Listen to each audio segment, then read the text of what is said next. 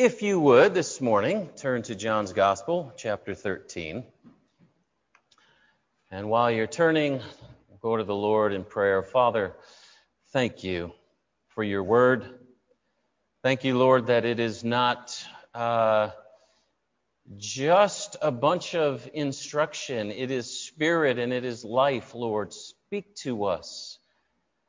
Our Father and our God, tell us, Lord, what you would want to communicate to us, that we would glean from it, that we would be able to not only understand it, Lord, but take it into our hearts. God, even as we picture that in a sense with communion this morning, taking your truth into our hearts, that it might impact us from this day forward. We thank you. We give you all the glory and honor, Lord. In your awesome name we pray. Amen. Amen. John 13.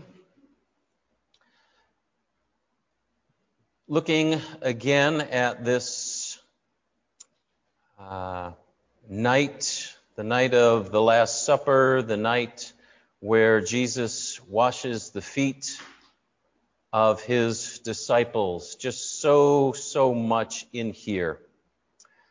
So let's begin at verse 3. It says, Jesus, knowing the Father had given all things into his hands, and that he had come from God and was going back to God, rose from supper. He laid aside his outer garments, and taking a towel, tied it around his waist. Then he poured water into a basin and began to wash the disciples' feet and to wipe them with the towel that was wrapped around him. As we've talked about the last couple of weeks, this act of washing the disciples' feet is just packed full of meaning, ultimately providing for us a beautiful picture of the awesome God who lays aside his glory, if you will, and wraps himself in human flesh, washing away the dirt and the stink of our sin. God is good. But also setting an example, even as Jesus said, for his followers. For all of his disciples, from the 12 all the way up to us and beyond, right? How to get over ourselves and serve others. Even those like Judas, we talked about last week, who absolutely didn't deserve Jesus' grace, but he gives it anyway, right? And we said that Jesus could do this because of the things he knew, things that didn't change by other people's thoughts or words or actions. Therefore, Jesus could be that servant regardless of what others thought or said or did or didn't do. So what are the things that Jesus knew? Look at it again, verse 3. Jesus, knowing that the Father had given all things into his hands. We talked about that last week. Jesus knew his purpose. Jesus saw the big picture. He saw what his responsibility was in conveying the love of God to the world, in going to the cross. All of his words, all of his actions were guided by that purpose because it was all in his hands, right? It all rested upon what he did. So seeing that purpose, it guided him. What else did he know? Keep reading. And that he had come from God. Stop there. He knew that he had come from God. In other words, Jesus knew who he was, right? He knew who he was. He knew his identity in all of its facets. Philippians says he didn't consider being equal with God something to be grasped. In other words, he didn't need to play the God card. He didn't need to play the Messiah card. He didn't need to say, hey, I'm important here, right? He didn't need anyone to recognize or affirm his position. He knew who he was. And again, that didn't change whether anybody else acknowledged it or not. Can I say this morning? Beware of title freaks. Beware of the one who says, hey, it's Pastor so-and-so, right? Or the Holy Right Reverend so-and-so, right? Yes, I personally believe that titles are fitting in certain settings. For example, you're in the waiting room at the doctor's office, right? You're going to refer to this person as Dr. So-and-so, right? But if you're good friends with that doctor, you've been, seeing them for a long time, maybe know them socially, when you get in the exam room, you use the first name. It's no big deal, right? Stuff like that. I think around children as well, I think using titles is it models respect for a position, for the work that went into getting that position. And I think that's something that sadly we're losing in our culture. I remember years ago, it was like my kids would call our peers, Mr. So-and-so, Mrs. So-and-so, and they'd say, oh, no, that's my father. You just call me Jim. And it's like, no. I want my children to learn respect. Help me out here. You're not Jim. They're 8, So anyway, I think in certain settings, titles are important. But if someone needs that constant affirmation from their title, or they use their title to lord it over other people, that ought to be a red flag. Jesus didn't need that. Jesus knew who he was. Jesus was totally secure in who he was, and that was one of the reasons that he could become a servant. Because in becoming a servant, in taking a towel, in washing dirty feet, that didn't change the truth, right? He didn't need to keep up some kind of image, I'm above washing feet, right? That didn't change the fact that he was worthy of worship. As a matter of fact, I believe it added to the fact of his worthiness, right? It was not a weakness, it was a strength. Look at it this way. What do you think of, let's say, a brilliant CEO of a company whose sole motivation for building that company was to become filthy rich, versus someone who develops a large company in order to provide a product or service that enriches the lives of other people, that provides other people opportunities for good jobs that helps them to grow and succeed? Which CEO do you admire more? Chick-fil-A. There you go. You see where we're going? Likewise, one of the reasons that we so admire Jesus Christ is that he condescended, as the song says. He became a servant. He humbled himself to die upon the cross for you and for me, to hang there like a common criminal for the sake of us, for our good. That doesn't diminish him. That exalts him, doesn't it? So, Jesus, he didn't come to earth and say, bow down before me or I'll strike you dead. Although he could have, right? He could have twitched his little finger. Poof, right? Absolutely. But no, Matthew 20:28 says, the Son of Man came not to be served, but to serve and give his life as a ransom for many. Because Jesus knew who he was, he could humble himself and serve.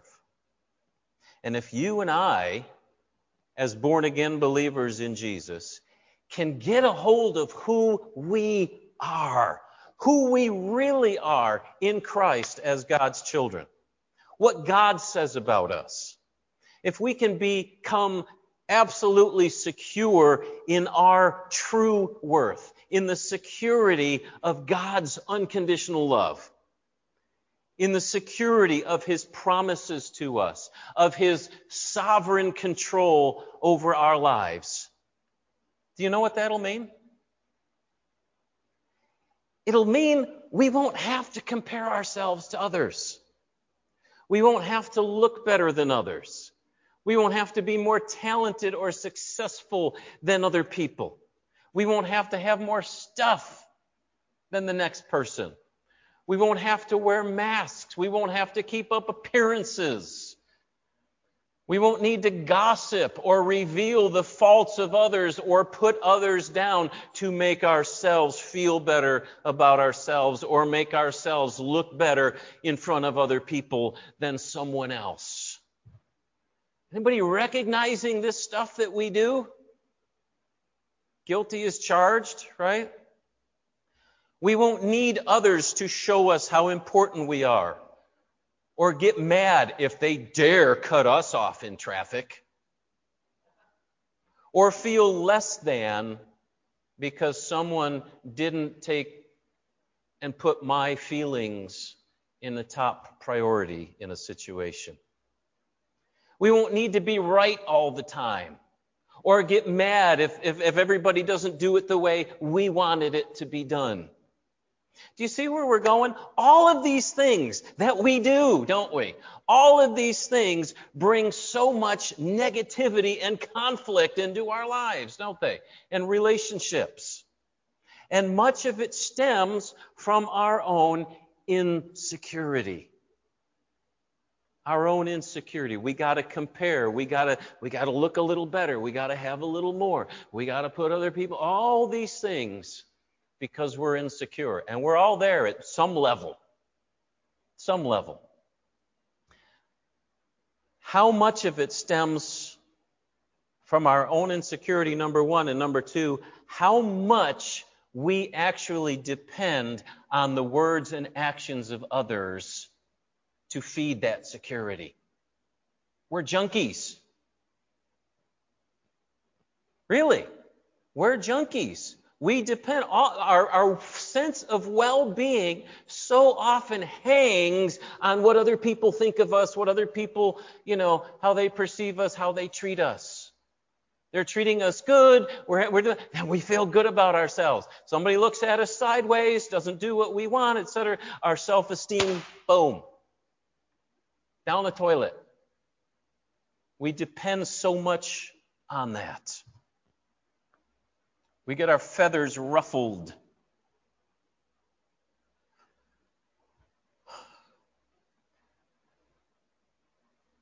We need others to show us that we're valuable and lovable and admirable.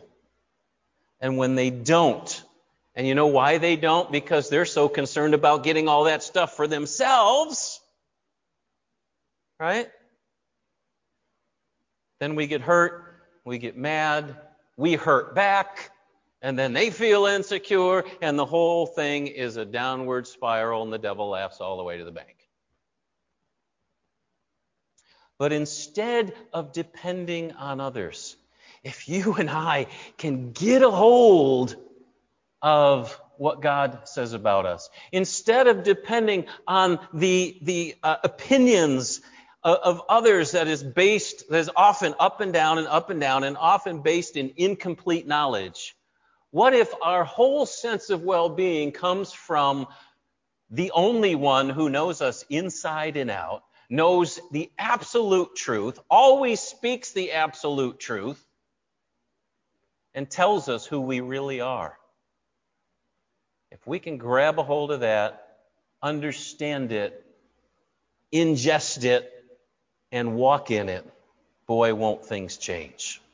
Then you and I can be free. We can be free of all the stuff that we do to try to feel better about ourselves, because it's there, it's constant. And we can be free to build others up. We can be free to enrich the lives of other people, to love them, to serve them. Watch this. Whether or not they respond in kind. Right? Luke 6:35, Jesus says, "But love your enemies And do good and lend, expecting nothing in return. And your reward will be great, and you will be sons and daughters of the Most High. For He is kind to the ungrateful and the evil. Why? Because He's secure. Because He's God no matter what other people do. He knows who He is. And so when we know who we are, really know who we are, we can get over ourselves and we can be free to serve others. So how do we come to really know who we are? Romans 12:2, familiar verse. Do not be conformed to this world, but be transformed by the renewal of your mind. Be transformed by the renewing of our mind. Where do we renew our minds? In the truth of the Word of God. In the truth of the Word of God. If this book sits on the shelf, we're not going to renew our minds. We're not going to renew our minds Sunday to Sunday to Sunday to Sunday. We've got to get into this book and see what God says about us. And grab a hold of that truth and ingest that truth, to read it, to meditate on it, to think about it, to pray over it until that truth comes off of that page and becomes a part of us. That's being transformed. And it's a process. I'm still in the process. How about you? It's a process. You don't just, okay, God says I'm His child, I'm loved, and all of a sudden I just, walk in the freedom of that starting Monday. Doesn't work that way. Number one, because it takes a while to transform. I've used this illustration before. Vinyl records are coming back, so people can kind of know what they are. But they have grooves in them, right? And they play the same old song all over and over and over. Every time you put the needle, it's going to play the same song, not something different. Same thing with our minds. If our minds are going to get renewed, if we're going to start thinking differently about ourselves based on what God says about us, we got to bump that needle out of that groove. We got to cut some new grooves. And we cut those grooves prayerfully before God with His open word, saying, God, speak to me. Tell me who I am. That song from Supertramp going through my mind. Please tell me who I am. Right? Who are we? Why are we here? It's all in there. It's all in the book. That's how we get to know. And the other reason why it's a process is because every day the television, the media, Facebook, everything is telling us, hey, if you're going to be secure, if you're going to feel good, you got to look like this, you got to have this, you got to be like this person, who takes a picture of their nice kitchen, without anything out of place, and that's the thing they post on Facebook. 10 minutes later, it's a mess, but now everybody looks at that and goes, wow, my kitchen doesn't look like that. Right? My car doesn't look like that. My life doesn't look like that. Look at all those smiling faces, It's not real. But it communicates over and over and over. You're less than. You're not as good at. And we go into that same cycle over and over and over. We got to spend as much time in this book getting from God as we are getting from the world. Boy, if we could just spend as much time, if we could make a commitment to spend as much time in the Word as we do scrolling through Facebook. Wow. Would that make...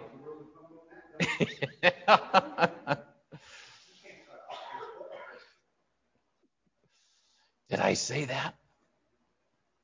Renewing our mind. So it's a battle. It's a battle. Because we'll go to prayer one morning and God says, you're loved, you're valuable, you're my child. And then we have an experience in the day where somebody treats us rudely or badly or, like we don't amount to anything. What are we going to believe? Are we going to believe the truth? Or are we going to believe the information coming to us from a fellow faulty human being. And we have a tendency to focus on our fellow faulty human beings, don't we?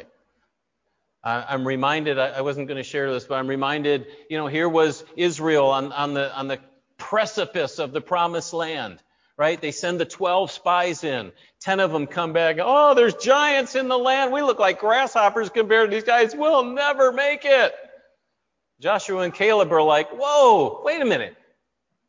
Didn't the same God who brought us out of Egypt with all of these miracles and signs, didn't he just tell us to go in?